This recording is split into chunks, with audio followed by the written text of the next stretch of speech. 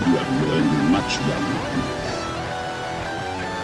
one. You've stumbled onto the Sleeping Giant. Let's broaden our minds.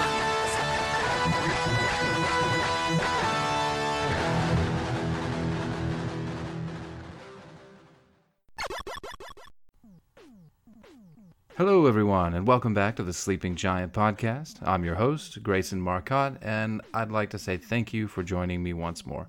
We've only got a few things to cover before we get to our guest spot with the one and only Steve Marcotte, wherein we'll be discussing our thoughts on the latest Star Wars film, Solo, and where it fits into the Star Wars mythos, according to us at least. Before we dive into that, though, I want to take a minute to talk about what I've found noteworthy in the world of Funko, especially with July being upon us, and you know what that means.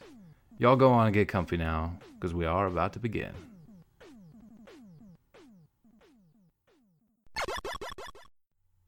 For those of you who don't know what it means for July to be upon us, I'll give you a hint. It's an event that rhymes with San Diego Comic-Con. Of course, with SDCC comes along many, many exclusive toys from Funko. It's the tail end of June, and there have already been dozens of releases announced, though no word yet on the shared exclusives. While the list of exclusives is too long to complete here, I will spotlight my picks and post them along with several others on our Instagram account. First on my list are Nearly Headless Nick and Moaning Myrtle, both glow-in-the-dark pops. From Star Wars, we have a Trooper from Solo and Cad Bane from Clone Wars. I do love Bane, but I am not crazy about the sculpt, so I don't know if I'm going to fall over myself to get to that one. Next up for me is the Queen of Thorns, Olenna Martell from Game of Thrones. At the very top of my list, though, is the Alana Rock Candy from Saga, as well as the Goose Pop Vinyl. I'm really kind of hoping that's going to be a Hot Topic exclusive, because it might be a little easier for me to get my hands on that. My absolute favorites, though, are the Snowball Dance Dustin from Stranger Things, as well as the Billy and Karen Wheeler 2-pack. That might be kind of a Hawkins meets Cougar Town in the next season. We'll see. I don't know. Stranger things have happened. Am I right? As I said, though, we'll get those pics up on Instagram if you haven't already seen them, and if you have seen them, look at them again. You will like it. I promise. So, to move right along, I want to preface this next segment by saying that I always love talking movies with my dad, and our conversations have more than served as both an inspiration and motivation to podcast. Some of you may recall that my dad made his first appearance on the show for our Christmas episode, and I'm more than happy to tell you now that he'll be joining me more frequently. Now, as previously stated, we will be talking about Solo, a Star Wars story. While not detailed and spoiler heavy, there be spoilers ahead. Do be warned. Now, let's see if between all of us we can figure out why, with what amounts to be a solid picture by our estimation, let's see if we can figure out why it did so poorly and if it's worth a Star Wars fan's time. Here's a spoiler for you now. It totally is. All right. You there? Yeah, I'm here. Yeah. Good to go. Good to go. All right. Well, I just want to go ahead and say thank you for joining me today and coming back onto the show. You're most welcome. Most welcome. So what else are you doing? Not working. I don't miss work. Right. So, and is this your first full month of having been retired? No, April and May. April. All April and May. Yeah. Mm-hmm. 2 full months then. 2 full months. Yes.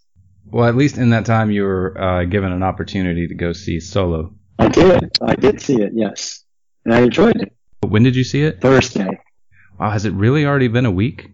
Because I think I saw it I saw it the Saturday after it came out. And I'll be honest with you, it's not as fresh in my mind as I would like for it to be, but didn't have time to see it again, so It is what it is. Now, what did you think of it? I'm curious to know right off the bat what your opinion of it was. At first, I thought it was fun. I wasn't initially eager to see it the way I was eager to see other Star Wars movies, but I thought, well, I had to see this one because and see how it fits in the pantheon that is all of Star Wars. And a couple of days now after seeing it, I really look back and I enjoyed it. I thought it was fun. I thought you were going to say you were looking back and I saw all these holes in it. So. Well, I try not to get into those types of thoughts. I try to go into a movie, especially a summer movie, and especially this one, more so with just fun, just looking at it. Okay, it's a popcorn movie. I'm going to sit and enjoy it and not really pick a whole lot of holes in it from a movie making standpoint or from a canon standpoint. And I'm not into the canon of Star Wars apart from the original 3 movies and somewhat, to a small degree, the canon of the subsequent saga movies. I enjoyed Rogue One, but it was really good as it fit into A New Hope. And Solo, it was one, I didn't know if it was a story worth telling. Did we really need to know the backstory of this particular character? But again, a couple of days after watching it, I thought it was fun. I thought the actors did a great job, and we'll talk about that. I enjoyed it. I was glad I went to see it. It was a nice, fun summer movie to see. Yeah, I agree with you 100% actually on that point about the nature of a popcorn film versus a masterpiece. Some sort of actually I want to speak about that very briefly. In that I have found, and I was guilty of this for a long time, but I found that for whatever reason, we hold Star Wars in such high regard that we expect these masterpieces, these just like the pinnacle of cinematic expression and art from our Star Wars movies, and they weren't really to begin with, so I don't really understand why they have to be now. Why can't it just be a fun experience? Exactly.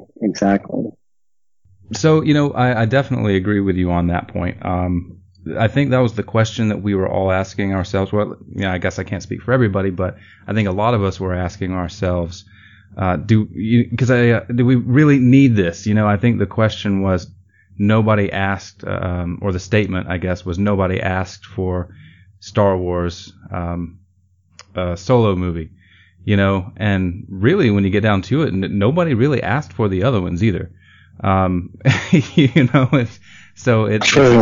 It's not a fair thing to say, in my opinion. I mean, with A New Hope, I am assuming that you hoped for a sequel, and The Empire Strikes Back, and then of course with Return of the Jedi, and I understand also because I remember being part of the wait. Because we knew we had episodes 4, 5, and 6. Was there going to be an episode 1, 2, or 3? And furthermore, I remember getting a little older and kind of starting to use news groups and things like that. And then there was the discussion about Lucas and his plans for 7, 8, 9, and how it was always supposed to be 9 films. So I remember being part of that and anticipating all of that. Then of course the prequels happened, and then we very quickly discovered that we really did not want to know where Boba Fett came from. We did not want to know how Darth Vader came to be. Not in such great detail, and certainly not 3 movies worth of that. Did we ask for it? Yeah, we sure did. Did we want it after we got it? A lot of us, no. But, well, I'll tell you.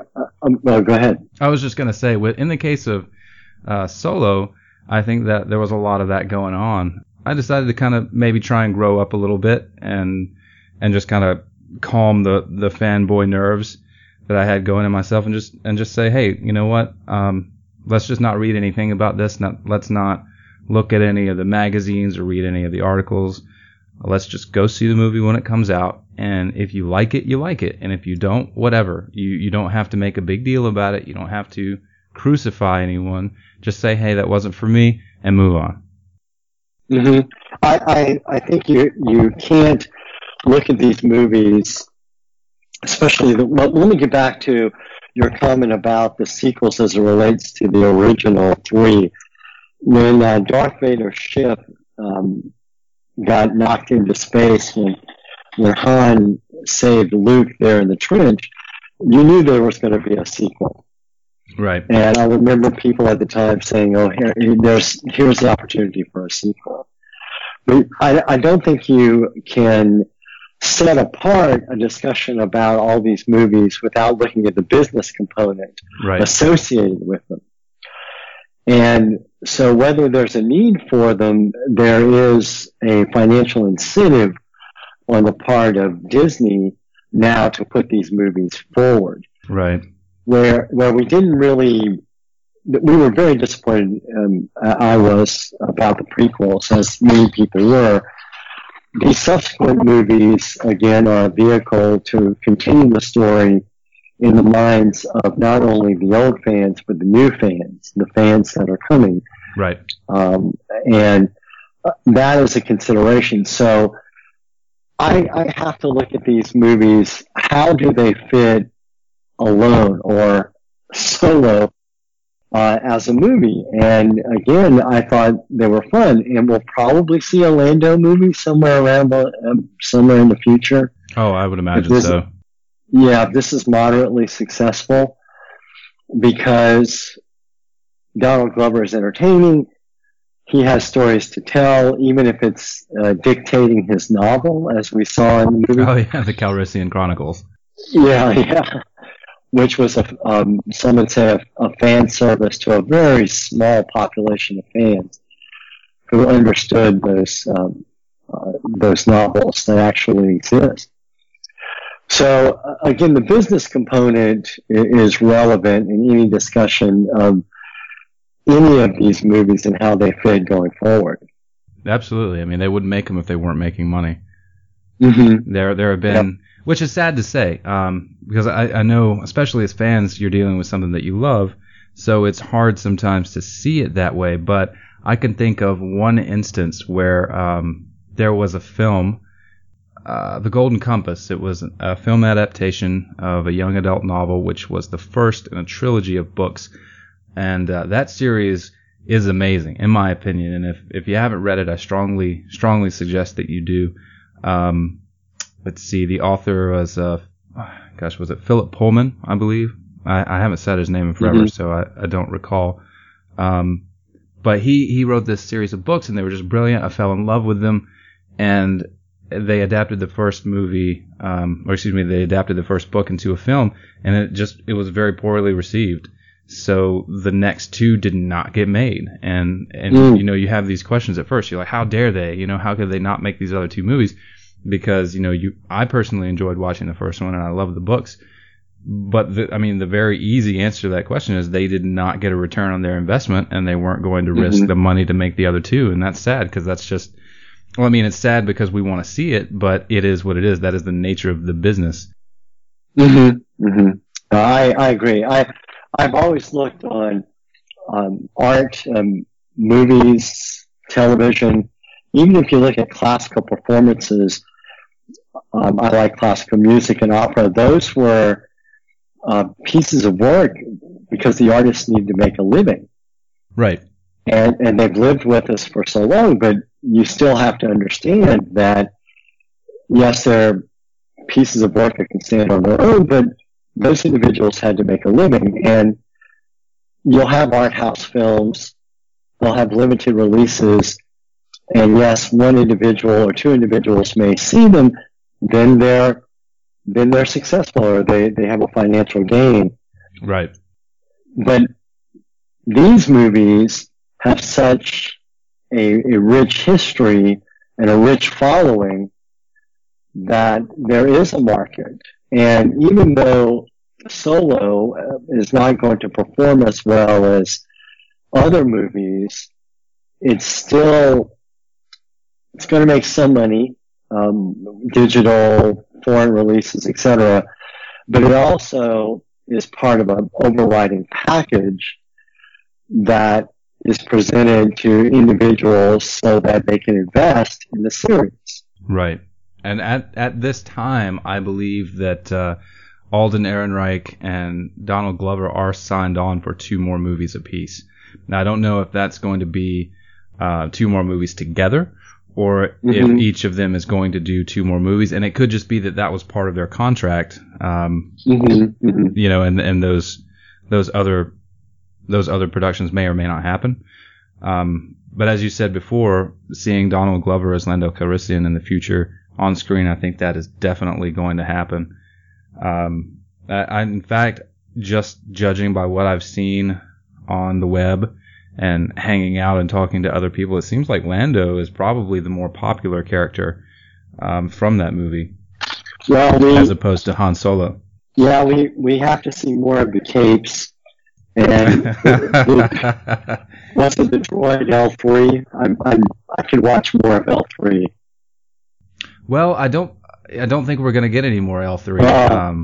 Not well, unless we go back in time with Lando, of course. Which, speaking of L3, I do want to say at this point, and I apologize for not having said so beforehand, but this conversation will be not necessarily full of spoilers, but it's definitely going to have spoilers in it. So if you haven't seen Solo, then this might not be the show for you. So we'll give you a moment to go ahead and get situated and find something more entertaining.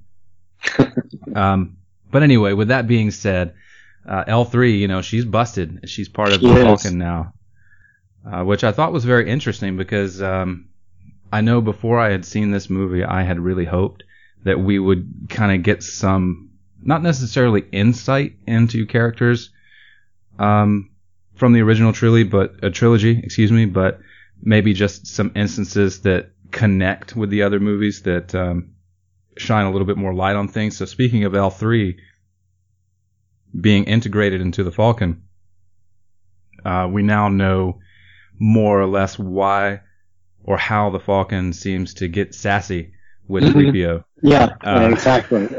And Empire. And exactly. You kind of know the Falcon has a personality, and that personality belongs to L3, which I think is pretty cool. Yeah, exactly. But yeah, I think that I personally feel that the movie was pretty good. I enjoyed it. I don't think that it suffered anything major that is worth not going to see, or making it, not worthy of your time and money.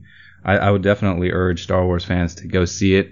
And here's the thing. I don't want to say, well, you have to give it a second chance, because when The Last Jedi came out, which is another thing, by the way, that I personally feel is keeping many fans from going to see Solo. When The Last Jedi came out and people went to go see it, and then there was just sort of like that, I guess, pin drop hush after the movie came out, and we weren't necessarily sure what we wanted to say about it. And then someone finally broke the silence and said, "Hey, this sucks."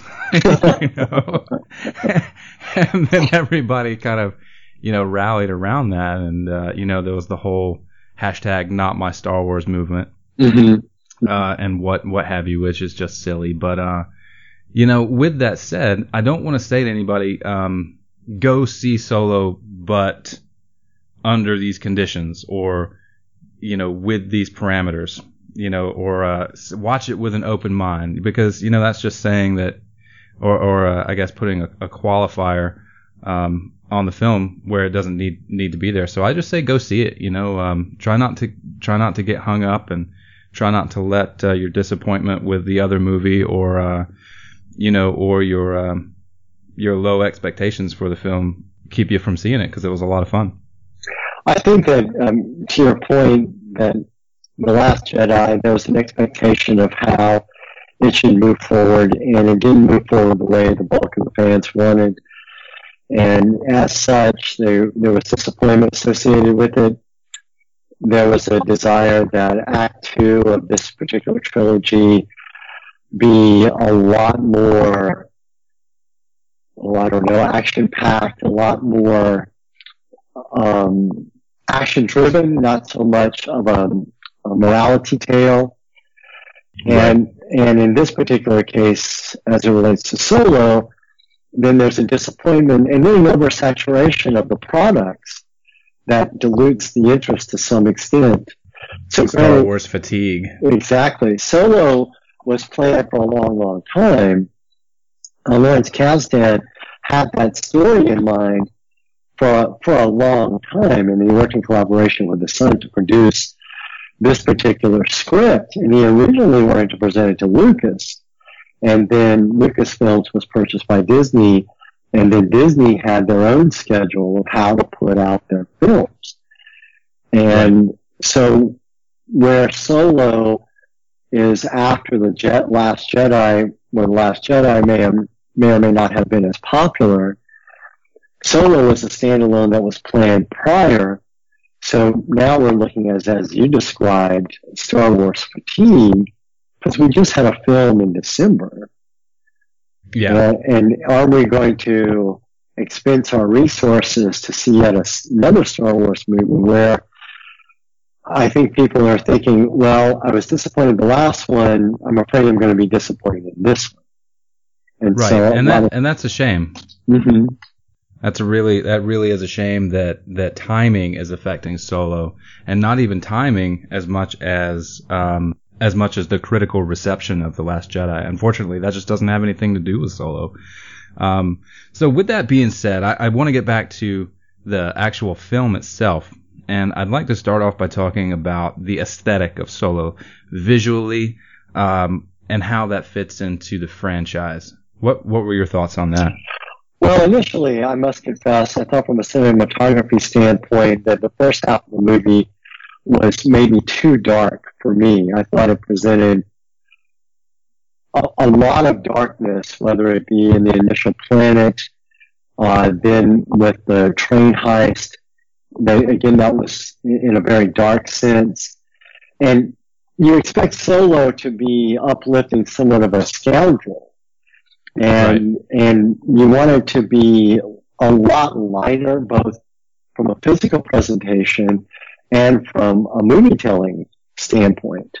Mm-hmm. So both from the physical viewing of the film, I felt, because I am a fan of how films are made, I felt the cinematography was really dark. And I'm a fan of Ron Howard. I think he creates really good movies. And you have this arc of Solo that you're trying in 2 hours. And again, going back to the Star Wars fatigue, it's 2 hours and 15 minutes of movie. That's a lot of movie to see. Right. And well, there was some speculation, if you recall, speaking of the tone. I believe the co-directors, Lord and Miller, I believe their names were, when they exited their work on Solo, it was said, and this is rumor, of course, but it was said that Solo had a, how did they say it? It had an Ace Ventura quality to it. Yeah. And that was not what they were going for, evidently, but that was what those particular directors had brought to the table. So do you think that maybe that would have been a little bit too extreme, or do you think, as far as being uplifting is concerned, that it should have been more Jim Carrey-esque? I think that would have been too extreme, because you never get that Han Solo, the character, throughout the movies, the four that he's in. He's not a cartoon character. He's not a caricature of an individual swashbuckling individual. He is a swashbuckling individual. He is a movie star. And I think you wanted to see a movie star, and I understand the dynamics of that presentation. You're creating a movie star, or a leading man, as it were, through Solo. And so to that extent, as you talk about how it fits into the other movies, you're trying to develop a character arc. And so in the first Star Wars movie, A New Hope, you have a little bit of a story that leads us to Tatooine and Luke. And so you're building the story of this young farmer.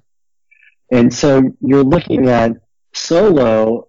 He's an adventurer. He always wants to be an adventurer. He says from almost the opening of the movie, he's a great pilot and he wants to be a pilot. So there you're looking at an individual who we're trying to mold into what we want him to be now, as opposed to Luke. We didn't know what that farm boy was going to become at all. And once he became the rebel, he continued that going forward. And as Solo fits into that formula, to some extent, you're creating a leading man through this movie. But you had a lot of the elements. You had mud, you had snow, you had desert, you had all of these different tactile, visual images to take you from the character. So the character begins in a very dark setting, and he ultimately is in a very bright setting. So you have all of that. There's a storm in the middle, of course. So it fits in to somewhat to Star Wars in that you're presented with all these different visuals as it relates to how the character is progressing through his journey. And then that does fit into some extent the Star Wars films. Sure. One of the major things that exists throughout the entirety of the Star Wars saga, or franchise, I should say, to be more specific, are the one of those things is the sound effects. The sound of the ships, the blaster fire. And I know I wasn't disappointed. I mean, did you happen to notice anything different, or did it all seem to gel? No, I thought, again, apart from a mild criticism of the cinematography, which is simply an artistic choice, I appreciate that. It was a very well-made movie. The music, which I hope we'll get to talk about, is really good. Of course it is. It always would be. The totality of the production with Ron Howard at the helm, everything about that, I thought you could pick up cues on the sounds that were fan service. There were independent sounds. Each milieu of the film had its own texture, and that's brought out both in the visuals and the audio portion as you go through the movie. It's just a well-made movie. People take a lot of the totality of the movie, the story, their expectations, but it was a very, very well-made movie as far as a production. Ron Howard does make a heck of a movie. He really does. That is true. That is true. I think, looking back, I've said numerous times that I wasn't excited about the picture, especially in the early days of pre-production. And I thought it was very interesting when it was announced that the original co-directors were leaving and Ron Howard was coming in. And if I had to pinpoint a moment, now that I've had a chance to think about it, if I had to pinpoint a moment where I started to become excited about Solo, it was probably when I had understood that Ron Howard would be taking over the project. So definitely a very wow. I'm just totally blanking. Sorry. Yeah, I think that I think that a director is much, much more crucial in a movie than a lot of people realize. We can look back to the prequels. There you had amazing actors, Liam Neeson and Ewan McGregor, and they were not directed well. I don't think they were not. Their talents did not show forth. And then you bring Ron Howard in, and he brings in Paul Bettany, who is this wonderful, wonderful actor who has done work with Ron Howard before. And he creates this villain out of Paul Bettany, excuse me, that you, in a sense, you hate, but boy, this guy is real good. It's really sinister. That is true. I was impressed. And then the frivolity by which Lando is presented, where you get Donald Glover to smirk that way, it's just priceless. And that comes from the direction of, okay, Donald, let's try this, let's try that. And the same with, I can never pronounce the name of the actor who is Solo, that little glint in his eye when he's talking about, I have a good feeling about this. That's a line that could be interpreted in so many different ways. Or the line when he's on the desert there and he's confronted with the Marauders and he says, there are 30 troops in that ship ready to surround you, and he's so convincing. And this Millennium Falcon flies away, and he just puts back along and goes, okay, maybe that didn't work. And that is a directed thing, and that direction is really relevant to the totality of the movie. I definitely want to talk about the characters, especially in that way. Before we move on to that discussion, though, I want to go back just a step because you had mentioned looking forward to speaking about the music. Mm-hmm. Now, John Williams had never composed a proper theme for Han prior to this movie, and it was the only piece of music that he composed for the film. Now, have you heard The Adventures of Han? I have. It's good. It's good. It is very Star Wars, for sure. Yeah, absolutely. And all of Williams' music, oddly enough, I happen to listen to a piece as an intro to Masterpiece Theater on PBS that was written by John Williams, has a particular style, has a particular flair. It does invoke your image of a particular character, and he does that so well. And that's why it's been so eminently successful over the years, where every time you hear a piece of John Williams music, it's so evocative of a particular era, a particular feeling. And with solo, it's similar. It's a little swashbuckling. It's a little, here's a guy, we're going to go on an adventure. Not so much the Raiders March, but it's okay. We're going to have fun with this guy. And even to the point that John Powell sampled elements of Williams' music, there are only a few bars of some of Williams' music in Powell's soundtrack. But as soon as he brings that in, you know where it comes from. Right.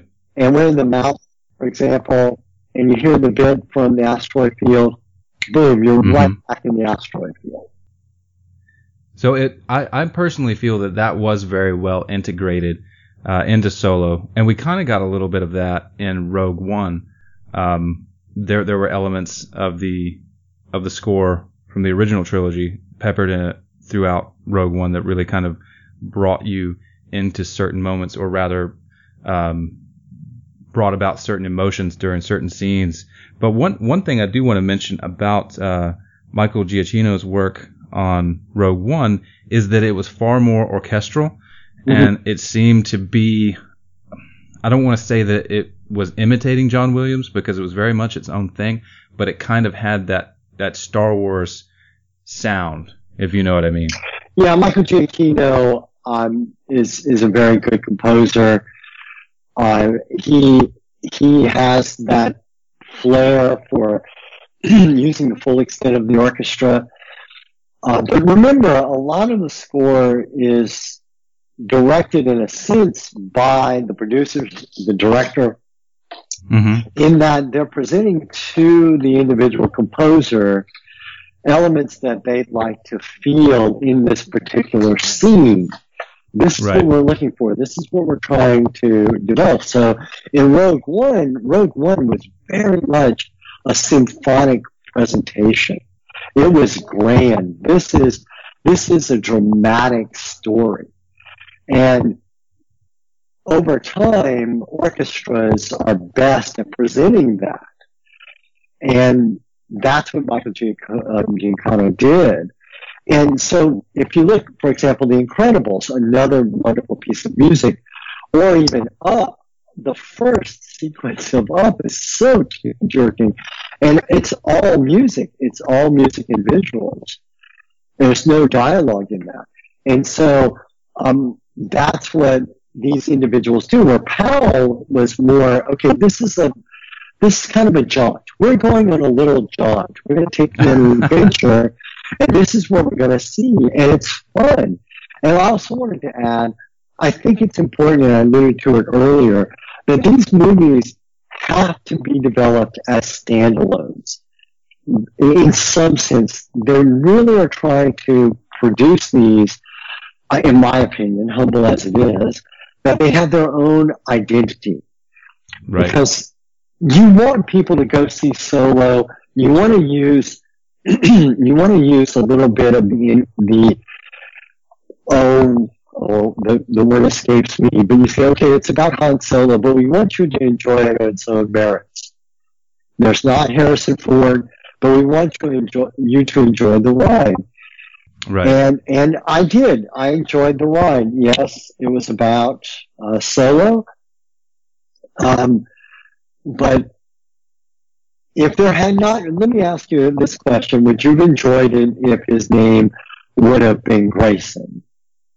Would you have enjoyed that story? I'm the best I'm the best pilot, and then granted, backdrop of the Empire, because he goes to enlist, and they've got the Empire theme there, a little light Empire theme there with that recruitment video. Would you have enjoyed it if his name was Grayson? I think, yeah, you would have. Absolutely, yeah. But it's a lot of fun because we know Solo, and so some of the fan service was there. Yeah, on that point, what were your thoughts on that? I hear really, and I don't want to be negative, but the most common thing that I've heard is that there's too much fan service.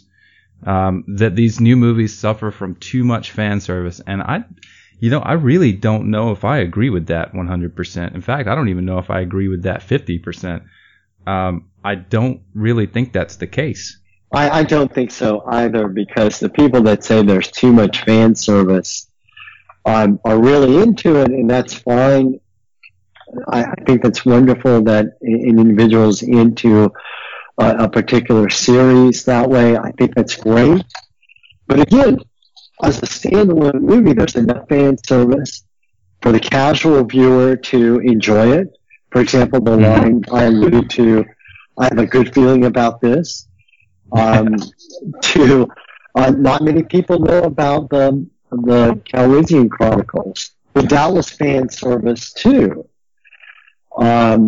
There were droids on that mining planet. There was a glimpse of an R2 unit, but they didn't hit us over the head. They didn't hit us over the head with the name of the gangster on Tatooine named Jabba. Right. That would have been a little much. Hey, there's this guy named Jabba. That would have what been was your heavy.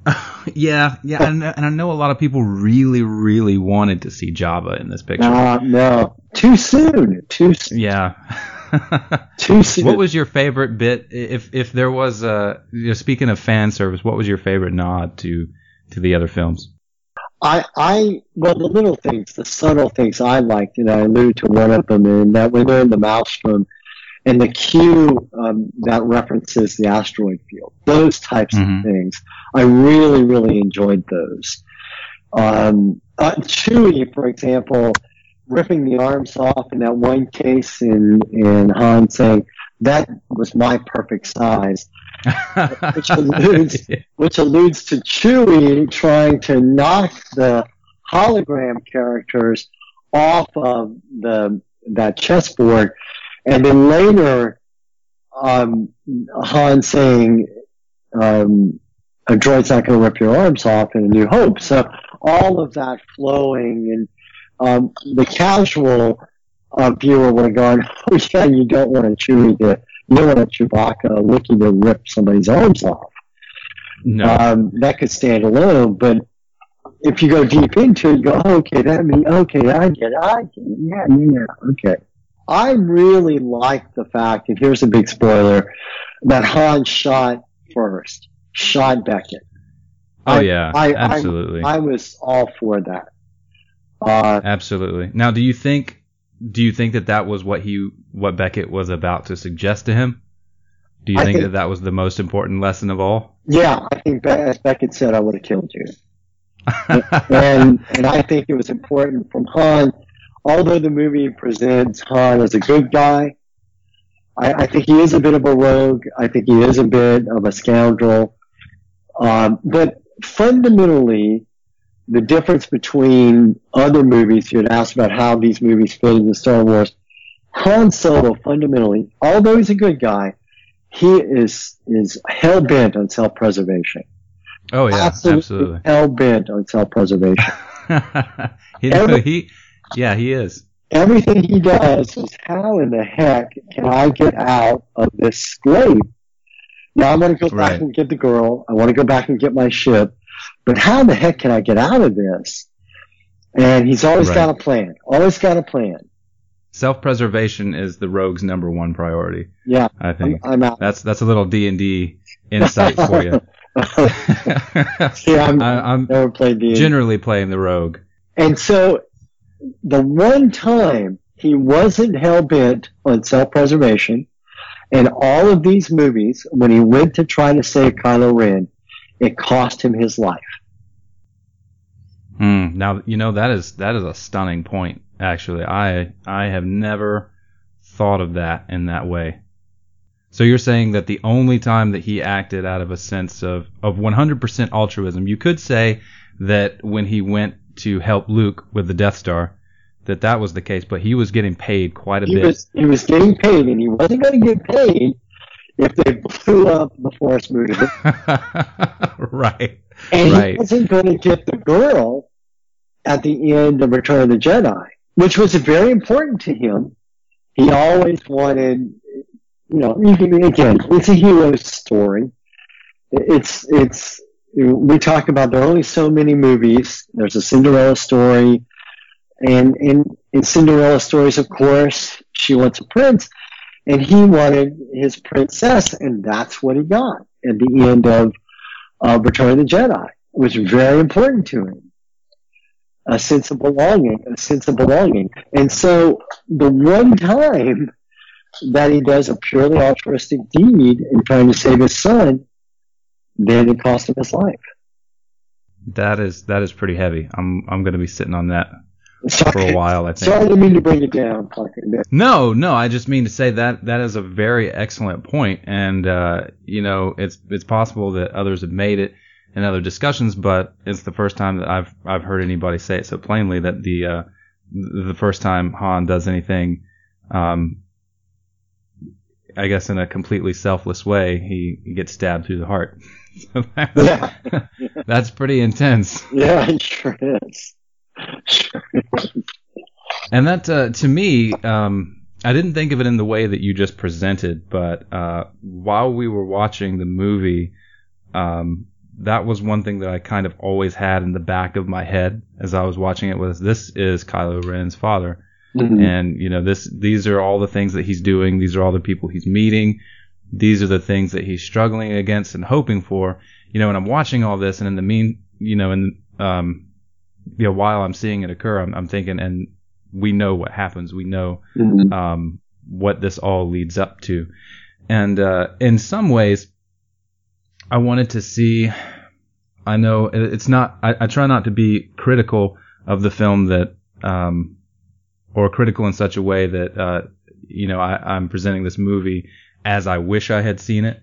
But the one thing, or not the one thing, but one thing I was hoping from Solo was to see kind of that, I don't know, maybe some type of foreshadowing that would indicate Han's future or the direction that he was heading in. And I guess maybe in some ways there were, and this is kind of going into the characters, which I definitely want to do. When Kira says to Han, and it seems very sort of tense and serious for a moment when she leans into him and says, I know what you really are. And he's like, oh, what's that?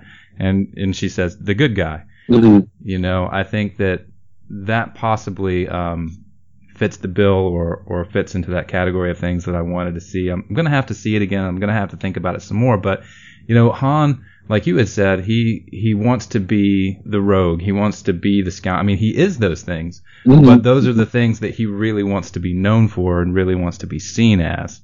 The guy that shoots first. Where in reality, he is the good guy and he's going to do what's right. Yeah, absolutely. So speaking of Kira, what were your thoughts, or what are your thoughts on that character? I think she was in a situation that initially when we see her, she is presented as somewhat a damsel in distress, and her arc throughout the movie becomes one of empowerment. And whether you agree with the direction that she's taking, that she wants to empower herself where she doesn't need anybody. And I think that has a little bit to do with society as we present right now. She wasn't a damsel in distress at the end. She took control of the situation and was trying to set her own path. But she was fearless, absolutely fearless. She knew what she had to do. She was in a situation, again with the Paul Bettany character, where she had to go along and try to get out of that situation the best she can, but she was somewhat stuck. And she ultimately made her way out. Now her choice, again, sounding the big spoiler horn, of getting in to Business Mall, I don't know if that was the best course of action. No, probably not. Yeah. It seems more like an out of the frying pan and into the fire kind of situation. So I had been under the impression when I was watching the film, I had kind of thought maybe what had happened was Han got away, which I'm sure was devastating to her, but you clearly saw that didn't set her back. Mm-hmm. That she didn't, throw in the towel at that point. As you said, she climbed up, she moved on, and there was that period of empowerment. And I think that I want to say that what I wanted to see was how she had sort of cajoled and manipulated herself into a position of power, mm-hmm. which she did. And at first I was a little disappointed because it seemed that maybe that wasn't the case. Maybe she was still kind of the damsel in distress because Dryden Voss was so terrible. Mm-hmm. And he was clearly lording over her and she was more of a possession of his, I think, mm-hmm. Which definitely cheapens that empowerment. But I'm, after having seen it and thought about it, I kind of feel like maybe she was just biding her time and would have gotten rid of Voss. Yeah, I think so. Or at least gotten out from under his thumb. Yeah, I agree. Here's the question, though. You brought up Darth Maul, the big spoiler Maul, Darth Spoiler, whatever. So that happened. I'd like to just kind of move on. It was shocking. But I'm going to try not to get too hung up on it, because it was very unexpected. Again, I didn't pay attention to anything. I didn't read any spoilers or anything like that. So it was very unexpected, very shocking. But before we get into that whole thing, after Dryden Voss was killed and she had that key, this is pure speculation on my part. So feel free to, disagree. Feel free to agree or give me your thoughts. I'd very much like to know. But she had that key that was his ring. And there was a period there where I think maybe she had thought about getting the hell out of Dodge. Mm-hmm. And then that was door A. And I guess door B was, should I go? I've come this far. If I want to keep climbing, do I get in touch with Maul? And then see what happens. You can look at it that she had planned all along to dispatch Dryden Voss. She was just looking for an opportunity. When I saw her take that ring and put it in, I thought that she was then in charge of the syndicate. And it was just power, just absolute power. I'm gonna take control. I'm gonna run the show now. We're gonna do it my way. I did not anticipate that she would make a FaceTime call and then make a deal with the devil, as it were, to move forward. Yeah. I just didn't think that. I thought she was smarter than that. I thought she had an opportunity to just go. She could have started a totally new life. She could no longer have been indentured at all, and that's not what she chose to do. She chose to continue to be indentured, although this time with the head of the crime syndicate.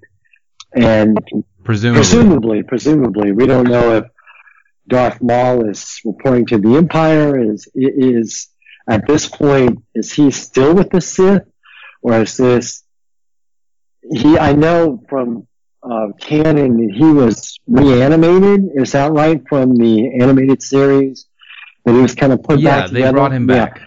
So that he had been disenchanted with the Sith and he was acting as an independent contractor.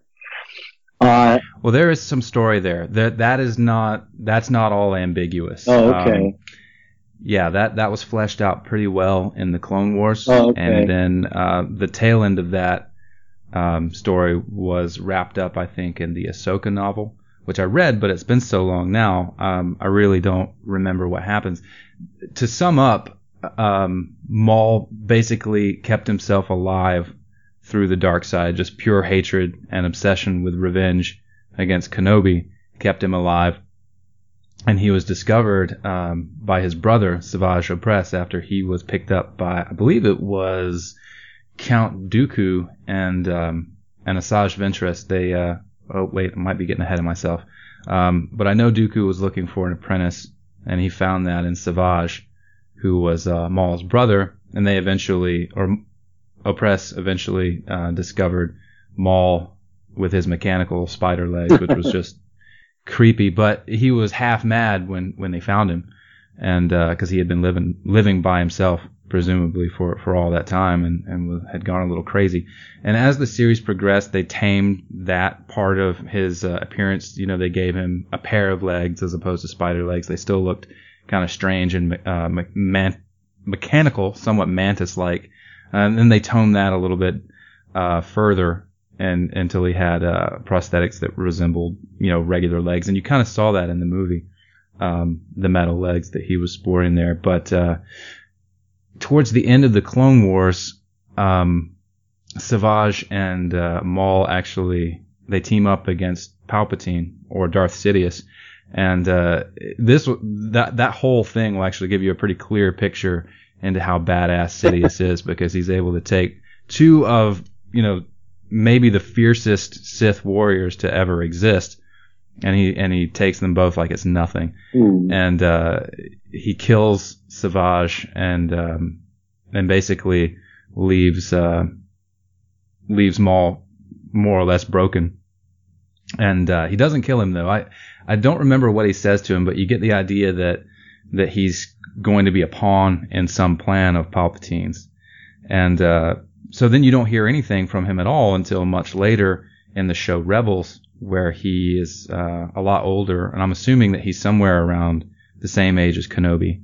And then there's a whole separate story arc in Rebels. So what takes place here in Solo obviously takes place before Rebels and after Clone Wars. So it's in between that time period. Now, it's important to say, though, that in the Clone Wars, one of the things that Maul was able to do when he was trying to enact his revenge against both Palpatine and Obi-Wan was he systematically infiltrated and broke several of the crime syndicates, including the Hutts, Black Sun, the Pike Syndicate that was featured in Solo, and what was the other one? It wasn't a crime syndicate, it was Death Watch, which was a radical group of Mandalorians. He was able to kind of get all of them together by fighting his way to the top of that. So he already has experience with this sort of thing, and he's already kind of more or less been acting as the head of a crime syndicate before we see him with Crimson Dawn. So you could assume that Crimson Dawn was something that he either created or is part of the web that he created in Clone Wars. Okay. So I'm very interested to see what happens with that. So it kind of raises a lot of questions about the other characters and how they fit into the scheme of things, and if they were aware of what was happening with the head of Crimson Dawn, or if they thought that Dryden Voss was the head of Crimson Dawn. And it also begs interesting questions regarding further Star Wars movies. Is there going to be a sequel to Solo?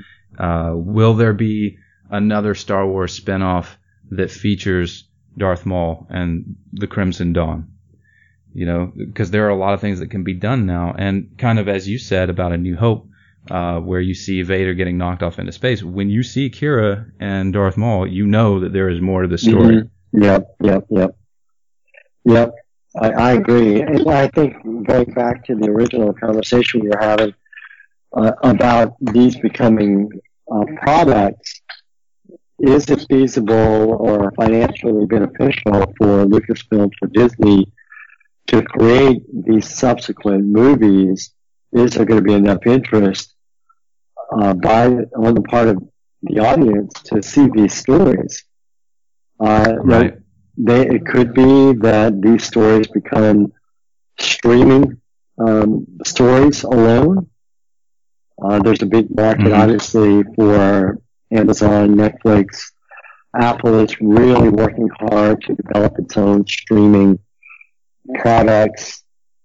The Disney, I believe, is going to be launching theirs pretty soon. That's right. So that would be a perfect opportunity for some of these lesser stories that it's deemed that they don't have the draw that Solo does, or the other Star Wars products, that they would go to streaming. And there the bar is much, much less. Advertising, distribution costs, which make up significant amounts of production costs, are very much limited in streaming. So it's possible. Do you remember when there was going to be, and this might have even been talked about before Rebels first came about, maybe even before the Clone Wars? It seems like one of those things I was reading about online back when we all used to live in Danielsville. But there was a show. It was going to be, I believe, a live action show. It was called Star Wars Underworld. Do you remember hearing about that? I don't recall. I'd love to tell you I did, but no, I don't recall that. Yeah, it was going to be a pretty big show. I remember George Lucas, of course, was talking about how it was going to change the way that television was made, and the effects were going to be tremendous. We just didn't have them at the time. So yeah, that had a lot to do with why that wasn't developed. One of the things that he said about it, which I thought was insane, was that when they essentially created the technology to create these shows, that it was going to revolutionize how movies were made, because people were going to find that they could make movies much more cheaply. Clearly, that technology has not been. No.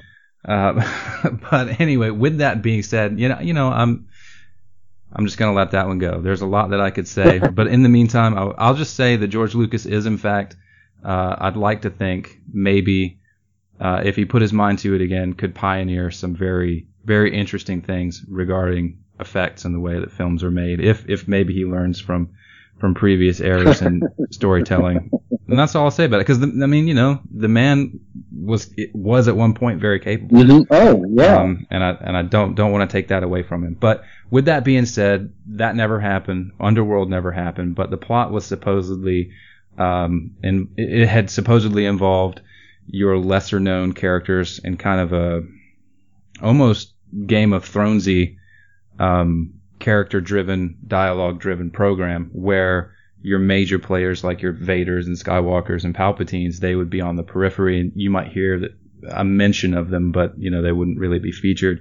And I think Lucas was quoted as saying something to the effect of it would unfold all of these small players and then eventually continue to unfold into the larger scope of the Star Wars saga, and those people would be involved, and then boom, you would be at A New Hope. Well, with that in mind, do you think there's a market for a Boba Fett movie? Oh, yeah, absolutely. I mean, people want that Boba Fett picture. They seem to want the Obi-Wan film a little bit more, but, that's just, listening to what people are saying on the web and what have you. But Boba Fett was supposed to have been involved in Star Wars Underworld, and I guess that remains to be seen, because isn't there still another movie? They announced that there would be 3 spin-offs. Oh, no. Rogue One was the first. Solo was the second, and I don't think that Lucasfilm has officially announced that Boba Fett would be the next, but that's what everybody is saying, and apparently James Mangold is attached to the project, and I guess we'll see. But that was something that was going to happen and didn't materialize. So to your point about the streaming service, I think that's going to be interesting because we now know that Jon Favreau is helming a series. And I thought that was pretty cool. He said that it was going to incorporate a lot of the Jungle Book technology. We're going to see how that develops. It's supposed to be set 3 years after Return of the Jedi, so that's a possible for our streaming service. Oh gosh, what are their names? D.B. Weiss and I forget the gentleman's first name, but Benioff from Game of Thrones, the guys who I think they were the showrunners for Game of Thrones and basically had worked very hard on adapting that story onto television. They're working on a Star Wars series as well. So it's going to be really fun to see how that pans out. It hasn't been announced or named what time period that'll be in or how that's going to affect the rest of the films or tie into the rest of the films, but it is officially happening, so that's pretty cool. But yeah, so with that said, I really don't have anything else to say about Solo other than that I think it was a great movie and I enjoyed it a lot, and I really hope that people can kind of, I don't want to say get over themselves, but yeah, maybe get over themselves and just go see it, because I don't think they'll be disappointed. Mm-hmm. And I think those are my 2 cents. The point that can't be lost is something that you had actually said before, that not only is there Star Wars fatigue, but there are a lot of products out on the market today and coming up that people have to decide if they want to spend their resources on entertainment, and they have to make choices over some really good shows. Deadpool, right. Incredibles coming up, Jurassic World, and those are all direct competition to the success of Solo. Very true. And I know it seems that that people have made their choice monetarily speaking, voting with the dollar. And to be fair, that's a point you made, and then forgive me for repeating the point. I thought it was very well stated. Well, it is what it is, and maybe by the time that Solo is released on Blu-ray and DVD, people will get an opportunity to see it, because I know that's the case a lot of times. They're not going to go see it in cinemas, but when it comes out and is more readily available or pirated, they might, see those films, and then they can say, all right, well, maybe the next time I'll go see the next one. Maybe I'll go see Lando. Maybe I'll go see Boba Fett. Once you can divorce yourself from the knowledge that these aren't the prequels and they won't be the prequels, and just I think that's a fear from a lot of people. It's just a story they're not interested in, and hopefully that'll change. Star Wars isn't going anywhere though, so it's not like if these guys and gals don't go see Solo that it's gonna die. Kind of like I was talking about the Golden Compass. I don't think that they're going to can these movies and put them on the shelf just because they didn't see the dollar figure that they wanted, because they're still doing quite well for themselves. I think to your point, sometimes you got to get over these aren't the prequels you were looking for. So. Yeah, just forget about them. Well, that pretty much wraps up this show, I think. Unless you had anything else you wanted to add. I appreciate the opportunity to talk about it with you. Yeah, and it was a pleasure again to have you on the show, and definitely appreciate that, and I hope we're able to do another one. Oh, me too. Me too.